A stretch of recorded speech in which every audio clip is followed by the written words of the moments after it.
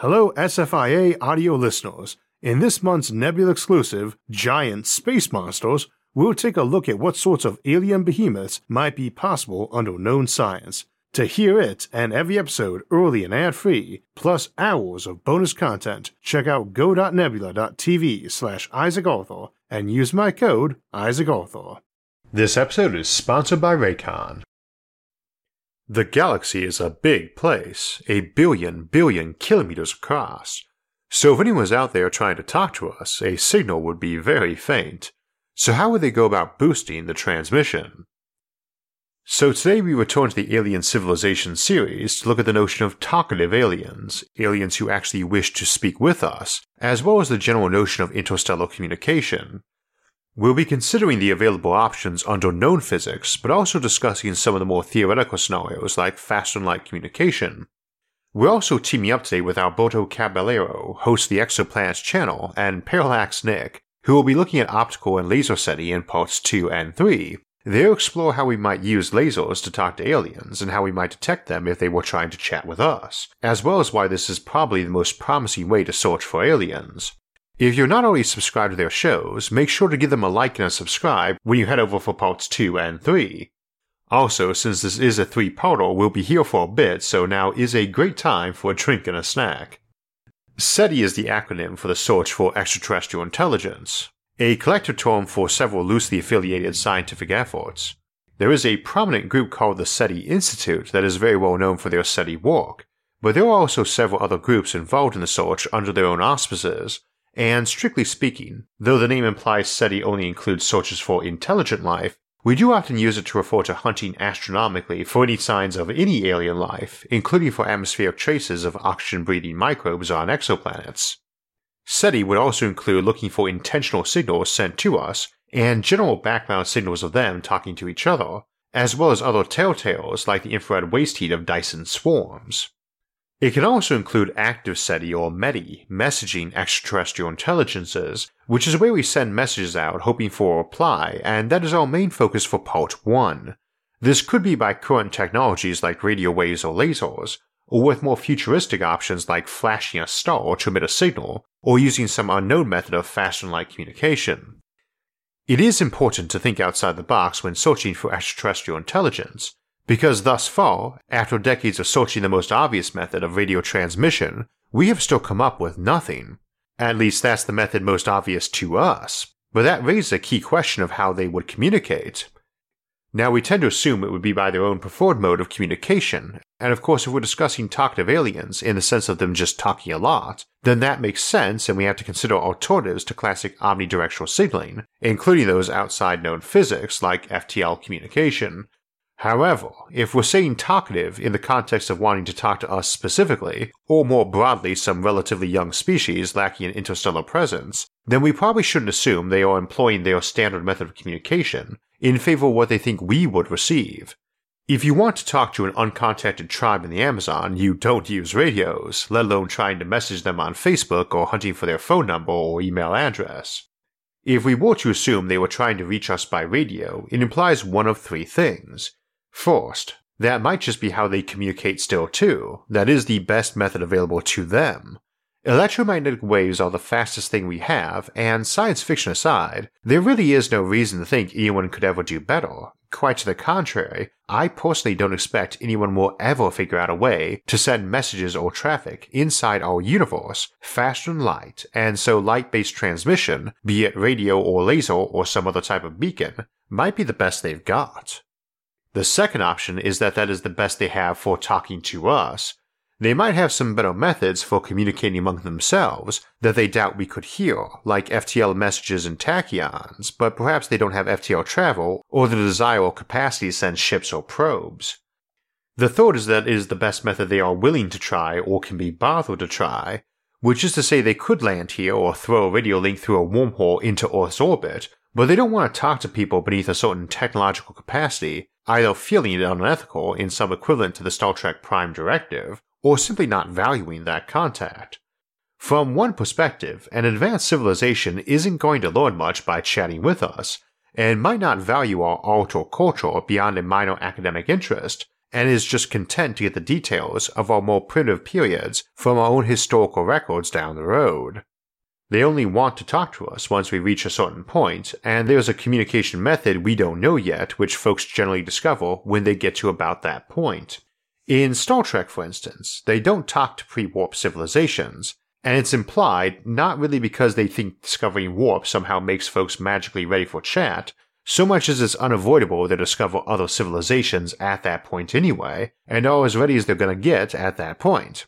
There might be some equivalent to Galactic Internet running on FTL eons, and as soon as you discover those, you discover Galactornet, and they just wait till then.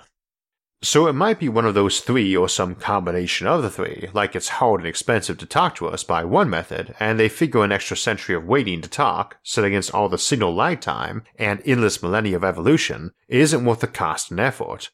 They also might not exist or be trying to hide, or just wait for signals then send in warships, not the diplomats. We've examined those options before in this series though, and for today, we're focused on folks who want to talk to us. Using those assumptions and three scenarios, we should ask why it is not radio, since clearly no one is pumping out very loud radio messages. This of course depends a lot on their technology and resources. I generally tend to assume no FTL or laws of thermodynamics and energy conservation violating technologies on this channel when discussing our potential future as an interplanetary or interstellar species, and if you've got those, it only makes things easier. And if you're a show regular, you know the sorts of titanic resources available even to K2 civilization, one with access to most or all of its sun's energy output, usually via a Dyson swarm, let alone the capabilities of those who have gone interstellar. Science fiction tends to discuss K2 civilizations as vastly far ahead in time, but realistically you probably hit K2 status before your interstellar colonies represent even 1% of your population. That's because K2 is not a population size or technology level, it's just access to most of your sun's power, and you can achieve that by basically wrapping it in thin sheets of reflective aluminum foil. And that's exactly the sort of repetitive, simple grunt work even the simplest of clanking replicators can do. This is basically a robot or short chain of robots that can make copies of themselves and mine aluminum and smelt it into mirrors, and I'd be surprised if we didn't have that capacity in this century. At which point you just designated a handful of asteroids or drop it on Mercury and tell it to get busy making copies of itself and stacks of aluminum foil. Ignoring that you could put pretty minimal guidance on those mirrors to let them all rotate and flicker in a coordinated pattern, turning your entire star into a big flickering lighthouse any primitive species with eyeballs would notice, you could take a minuscule fraction of that power, dump it into big radio transmitters, and still emit some 100 trillion megawatt slow pulse radio signal anyone in the galaxy could pick up and recognize as artificial even on very simple radios, and through pretty much any sort of noise and distortion you'd generally expect even over that much space. No one appears to be doing that though, from which we can conclude one of a few various things. The first, of course, is that they might not exist, either never existed or they died off before they can do this for some reason, like being eaten by their self-replicating machines and turned into solar mirrors or paperclips. Second, they don't want to do that big transmitter even though they could. Third, they could, but they have a better option. Or fourth, that they are just really frugal with their energy and value it more than early contact. They figure they can just wait an extra century till our telescopes can easily pick up weaker signals, or spot laser transmissions to us at low total energy per broadcast. Now the first impulse is to say that if they are chatty, especially given signal lag times, that they want to chat as soon as possible, but that doesn't mean they'd opt to do mega loud radio over lasers. After all, if time is everything, they can flicker that star visually, or just send a probe and be heard by primitives. That kind of energy expenditure, hundreds of trillions of megawatts for presumably thousands of years, is way more energy than you need to send out whole armadas of relativistic spaceships via light or laser propulsion. Alternatively, if they're frugal, well that's when we get into the notion of laser communications or laser SETI, the notion that they just send a relatively tight beam, be it in the microwave radio band or the optical, instead of something omnidirectional and way weaker at the receiving end than the tight beam would be. Frugality might matter too because everyone has a budget, and while it's likely a decent chunk of their population would be in favor of reaching out, odds are good most would not particularly care, especially in the context of potentially transmitting indefinitely. For context, back when SETI was getting government funding, it was to the tune of several $1 million a year, Not chump change, but that was around a 10 millionth of the global GDP, and that got pruned for budgetary reasons fairly quickly. If a K2 civilization was doing something parallel in terms of its total energy budget, then we'd be talking about a transmission power probably around 10 to 19 watts or 10 trillion megawatts. That's still a signal you can pick up galaxy-wide as an omnidirectional broadcast without needing super-sensitive giant dishes, but someone is going to look at that budgetary item, nearly 1 million times the power our whole civilization uses right now, and pointedly ask if they'd be better off just using a lot of telescopes and computers to determine where all the plausibly habitable planets are, and where they would be when a signal might reach them, and tell the folks doing SETI to just use a bunch of lower power, directed signals at all those places. This to me is the nail in the coffin of the omnidirectional approach. It doesn't matter that they have the power for massive omnidirectional perpetual signaling, they won't bother doing it, not to us and not to themselves either. It wastes power and generates noise. This of course raised the notion of using lasers instead of omnidirectional signaling, right Nick? Absolutely right, Isaac. And on our channels, Alberto and I will be discussing the rise of laser SETI, both the search for laser signals from beyond, and employing them ourselves to broadcast to the universe. After decades of radio, we're finally coming round to the idea of optical lasers as an effective mode of ET communication, because they are so economical. They provide the most bright for your buck, so to speak. A single nanosecond pulse can outshine a star by 1,000 times, and require just 20 kilowatts of power. Obviously, we would be assuming that these entities would possess some technology, but given that the margins of error involved in the ages of extraterrestrial civilizations can run to millions of years, it doesn't seem much of a stretch to assume that they made the leap from radio to optical. And given that any transmission would take hundreds or even thousands of years just to be heard, it's fair to assume they've either crossed that particular civilizational line, or they're dead. Indeed, thanks Nick. The thing is, you probably only bother transmitting like this if intelligent life is pretty rare and you want to talk to it. If high-tech civilizations are a dime a dozen, and millions develop independently in any given galaxy, you are going to know about that long before you're contemplating giant trillion-megawatt radio transmitters, because it's equally easy to build giant radio receivers and pick up on all that chatter. If that's the case, you would have a focus on talking to those friendly and more advanced, or at least talkative and more advanced civilizations first, and would tend to expect them to be investigating wars nearer to them than to you, and can just ask for updates. Alternatively, if intelligent life is so rare in frequency or duration that you need to shout across half the galaxy to be heard by one, then you might determine that this is because they don't last long in many cases, because they discover some very dangerous technology that's very attractive and not obviously dangerous, what we call a suicide pact technology.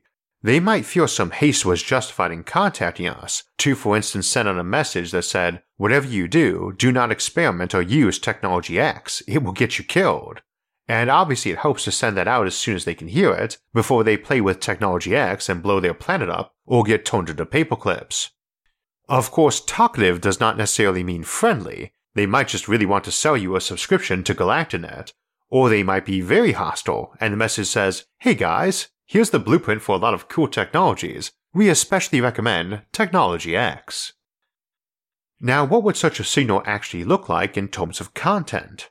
Math is assumed to be more or less universal, so that's your first step for gaining notice. You repeat some series of numbers that is recognizably a pattern, and so improbable to occur naturally, that the odds of it ever doing so even once the entire duration of the universe is unlikely. That's not really tricky. You parse out the first 1,000 prime numbers in binary, then the first 1,000 digits of pi in binary, then the first 1,000 perfect squares in binary, and even the most extreme skeptic is going to say, yeah, that is artificial. That is likely to be a universally recognized message too, and it tells you 4 things for sure. First, someone is transmitting. Second, that they are trying to get your attention. Third, roughly where you should be looking. And fourth, that binary and math is going to be the basic language. Essentially, it is a big look at me, I'm trying to say something. But it also tells you a 5th thing, that this signal is not the actual message. It's just telling you to look that way for it, because it contains nothing, and very clearly so. You are obviously not trying to inform folks who invented radio or telescopes what basic math is, so either the message is contained in that transmission to be decoded, or is just, stay here, there is more info, and they can hunt for a second transmission containing less easily recognizable but more informative information, the equivalent of a Rosetta Stone or explanation for building a GalactiNet receiver or so on. We discussed this in more detail in our episode Cryptic Aliens, but even with little to go on, an intelligent and curious mind, prerequisites for technology, is going to be able to make educated guesses, even with no shared culture or biology, about fairly abstract concepts.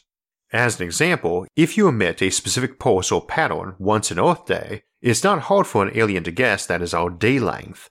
If you are doing precision beaming to planets, you probably have telescopes to see their planet, and know their day length and include a similar pulse at their day length. You could then do a pulse that had the same number of peaks as your year in days and vice versa, theirs. That tells them your day length and year length, and also tells them you're trying to talk about time, and it also tells them, we can see you, specifically you, which is a pretty good way to nudge them into replying if they're on the fence about the dangers of doing so, since you are pointing a finger at their face.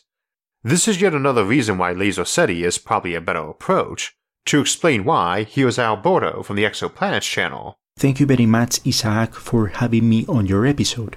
Indeed, Laser SETI lets you target your message. It is also, as Isaac discussed in Cryptic Aliens, way easier to crack a language when you have the equivalent of an entire library of data and massive computers to sort through for patterns.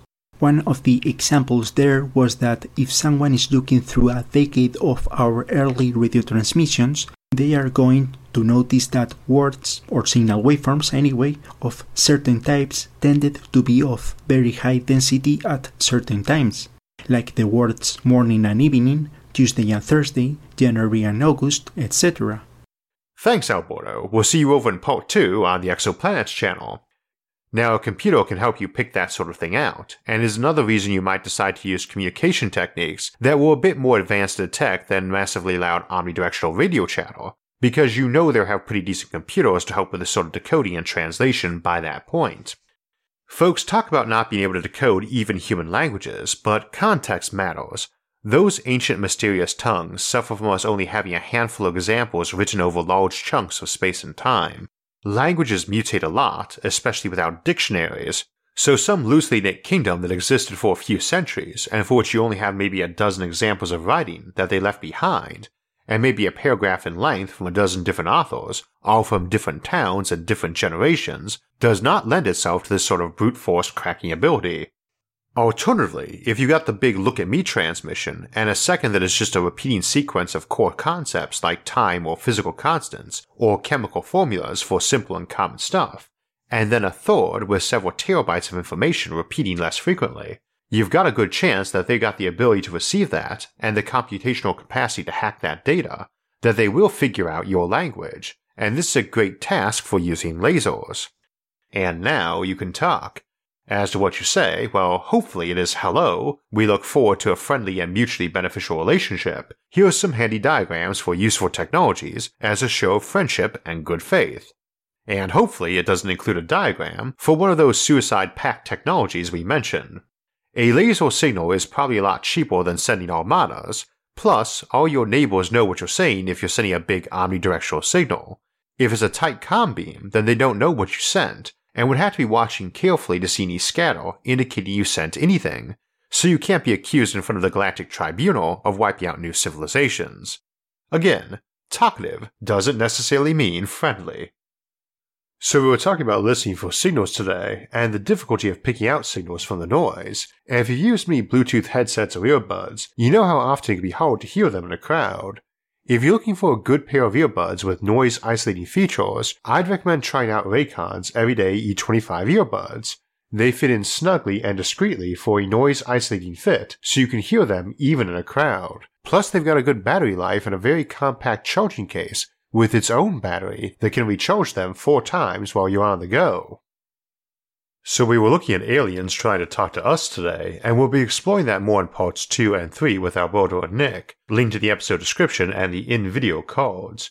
And we saw today that advanced civilizations have means of transmitting galaxy-wide if they want to, but so far we're not seeing them. In parts 2 and 3 we will examine Laser SETI, and ask if maybe we're just not looking hard enough in the right place.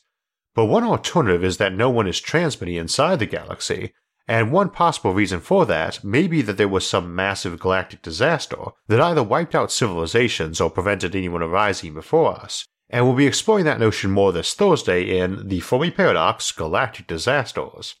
Of course, another option is that their civilization got to our point and just collapsed, and a lot of reasons get suggested for that, but one is that their governments just are not able to handle expansion into space and the wider galaxy, and we'll explore some future types of government on Thursday, August 27th. Then 2 weeks from now, we'll close out August with our monthly livestream Q&A on Sunday, August 30th, 4 p.m. Eastern US time. I hope to see you there, and don't forget to bring your questions. For alerts when those and other episodes come out, don't forget to subscribe to the channel, and don't forget to hop over to Alberto and Nick's channels for parts 2 and 3, and hit the like and subscribe buttons there while you're at it. Until next time, thanks for watching, and have a great week.